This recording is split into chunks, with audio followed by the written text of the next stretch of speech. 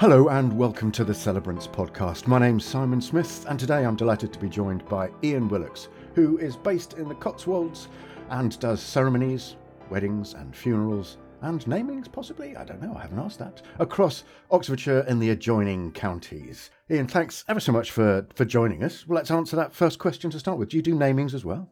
I do all three ceremonies, and I do training, and I do mentoring. So it's pretty comprehensive. Ah, you really are the doyen of ceremonies. Thank you very much for taking the time to join me. So I always ask people on the podcast why they got into this work. How did you become involved in humanist ceremonies? I'll give you the long answer, and you can edit it down. I grew up in Zambia. There was a version of humanism promoted back in the 60s there. I discovered recently, going through old papers, that I even wrote a religious education essay on humanism, which must have rather puzzled my teacher, but there you go. But the real Damascene moment came at Grace Cathedral in San Francisco. Grace Cathedral's on Nob Hill. It's where Silicon Valley go to worship. It's magnificent and earthquake-proof. And I was there for the installation of the dean, who was a friend and didn't have any family. So we went out to San Francisco to kind of give her support. And at the moment, as she was installed and this great cathedral and the sun shining, and I suddenly thought, all these years I've sat on the fence. And frankly, all of this is fantastic and works, doesn't need a God to work. And it's time I stopped sitting on the fence. And that's the point at which I decided to look more closely at becoming serious about my humanism, and ultimately became a celebrant. Is that a move towards humanism or was it a recognition of your atheism? Agnosticism, to be technically correct. Immediately after that, I started trying to pitch documentary ideas to the BBC. I was then running a production company, and humanism in Scotland, humanist weddings, was really taking off. It was a very interesting shift in the way people celebrated their lives, but the BBC weren't interested. So I got tired of pitching to them and thought, oh, just become a celebrant. On your website, you start with a very simple phrase, and let's talk about funerals to start with. You start with a very simple phrase: funerals are for the living. Yes. It seems counterintuitive. What do you mean by that? Well, I suppose classically in religion, you're consigning the soul of the deceased to wherever they are supposed to end up. And therefore, if you do have a faith, the purpose of the funeral is partly to do with the living, but also to do with what happens to the soul of the dead or the future of the dead. When you take that out of the equation, really all a funeral is a stage of digesting the death of someone you love. And therefore, what happens at the funeral is not for the dead person who's not there anymore, it's for the living.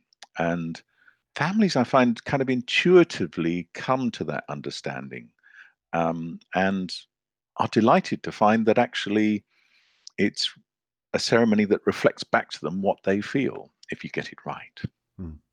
I think for faith-based communities, people often talk about, or in fact we might talk about, rites of passage. And if you have a faith, a rite of passage is sort of easy to understand. This person is transitioning to heaven or Valhalla or whatever you choose to believe.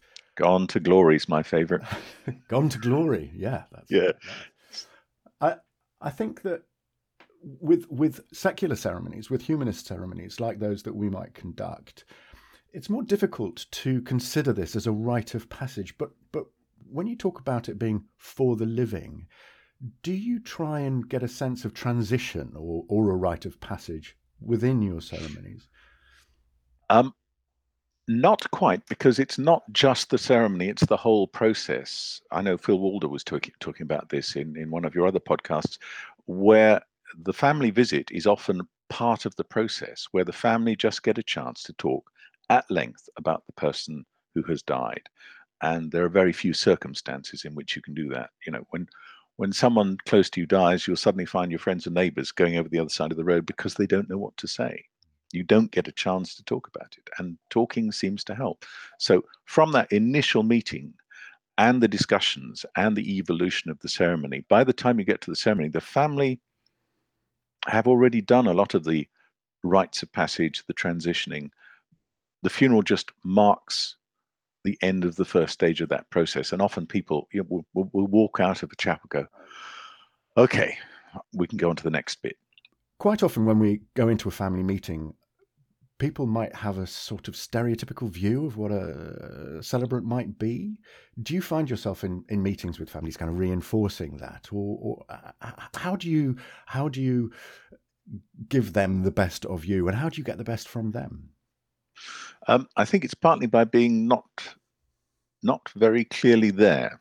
Um, People often have no idea about humanism. I've been introduced as a humorist, as a naturist. So, first of all, you start by explaining what's going on, and I'm often very boring and bureaucratic at that stage. I will check that I've been given with them that I've been given all the right details by the funeral director, and often I haven't. So that's a chance for them to feel reassured that I'm painstaking.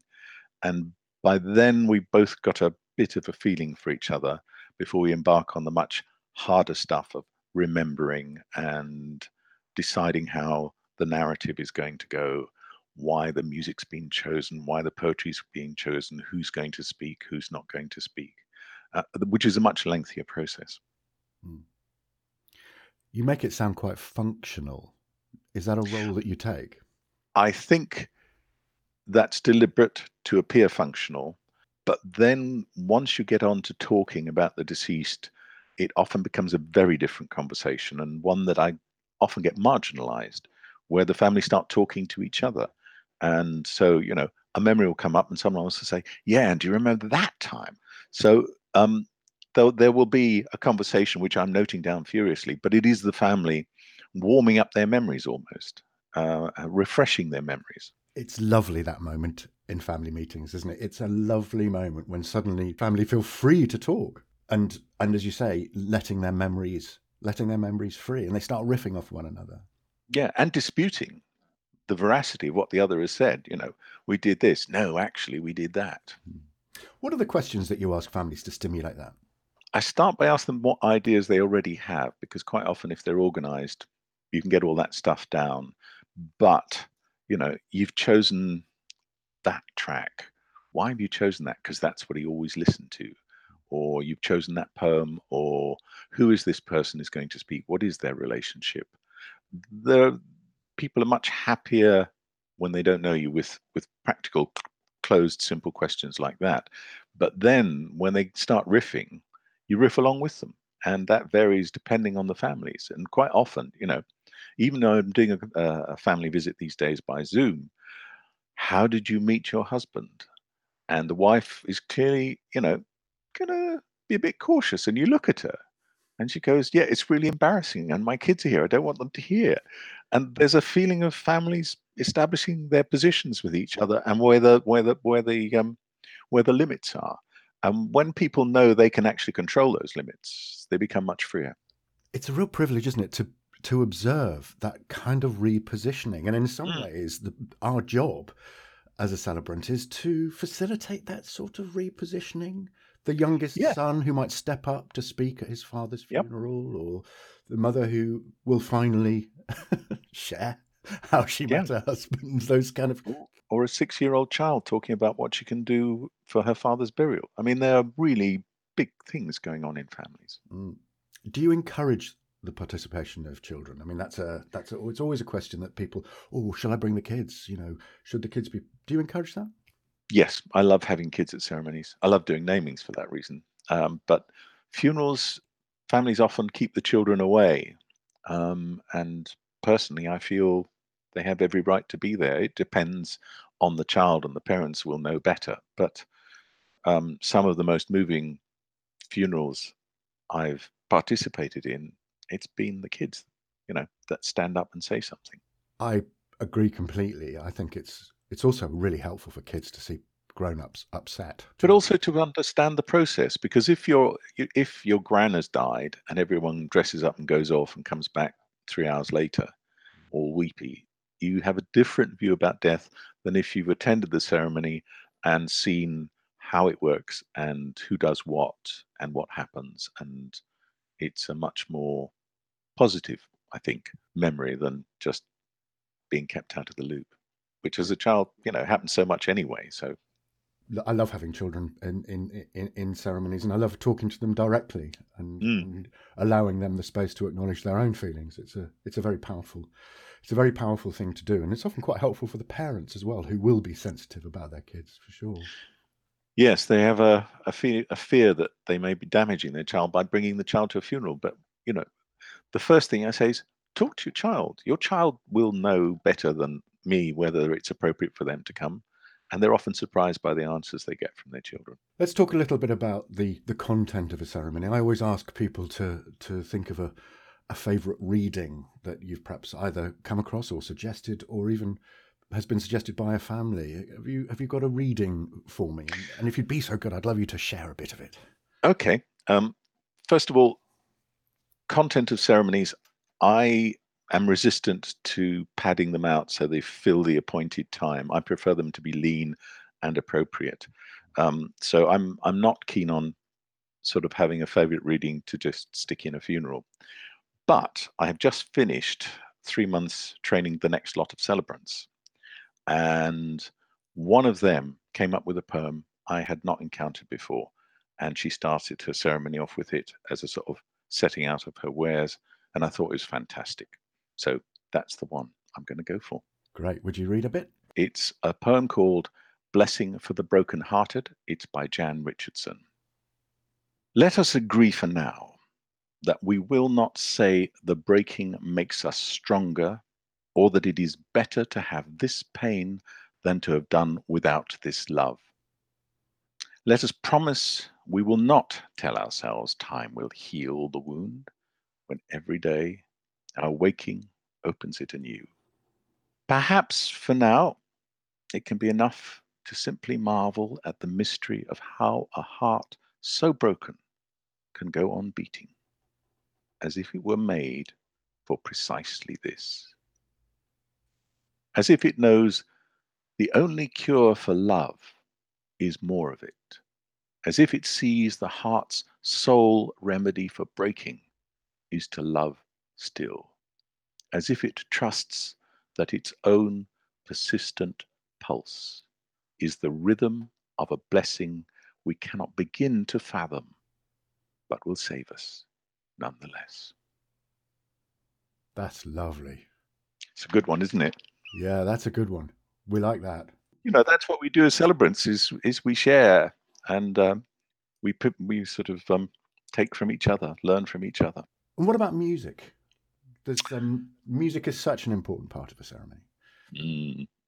And even bad music is or inappropriate music works well. But I'm surprised sometimes at what people choose. But then when I think of my own choices, I'm not so surprised. And the choice that I'm going to come up with, which I'm hoping you'll use as play out, is a piece of religious music. I mentioned I grew up in Zambia. I was there during the war in the Belgian Congo. We lived on the other side of the border, and the refugees came streaming across, about 1960. And just about that time, there was a Belgian priest called Guido Hazen working in the Katanga province, which was really war-torn. And he formed a choir, and they improvised a mass. And it ultimately became called the Missaluba by Les Troubadours du Roi Baudouin. That piece of music has haunted me most of my life.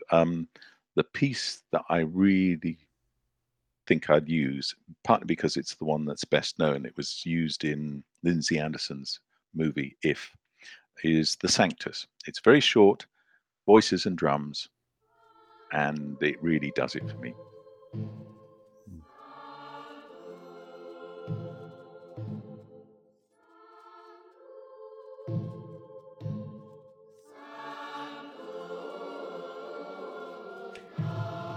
Ian, thank you so much for talking to me today and sharing some of your insights. It has been an enormous pleasure. I can't imagine a safer pair of hands for families in and around Oxfordshire for taking hold of their needs and their wants and their grief in difficult times.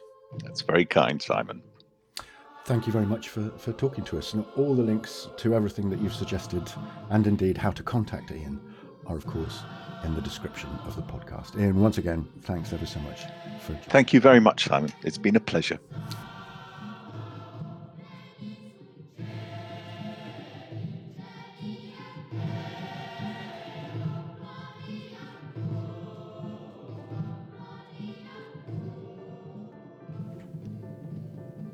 You've been listening to the Celebrant podcast with me, Simon Smith. If you'd like to know more, do please get in touch. You can email me directly at simon@thecelebrantpodcast.co.uk or find out more about humanism and humanist ceremonies at humanist.org.uk. Many thanks for listening. Until next time, when I'm back with another celebrant to talk about their work, take care, and once again, thanks for listening.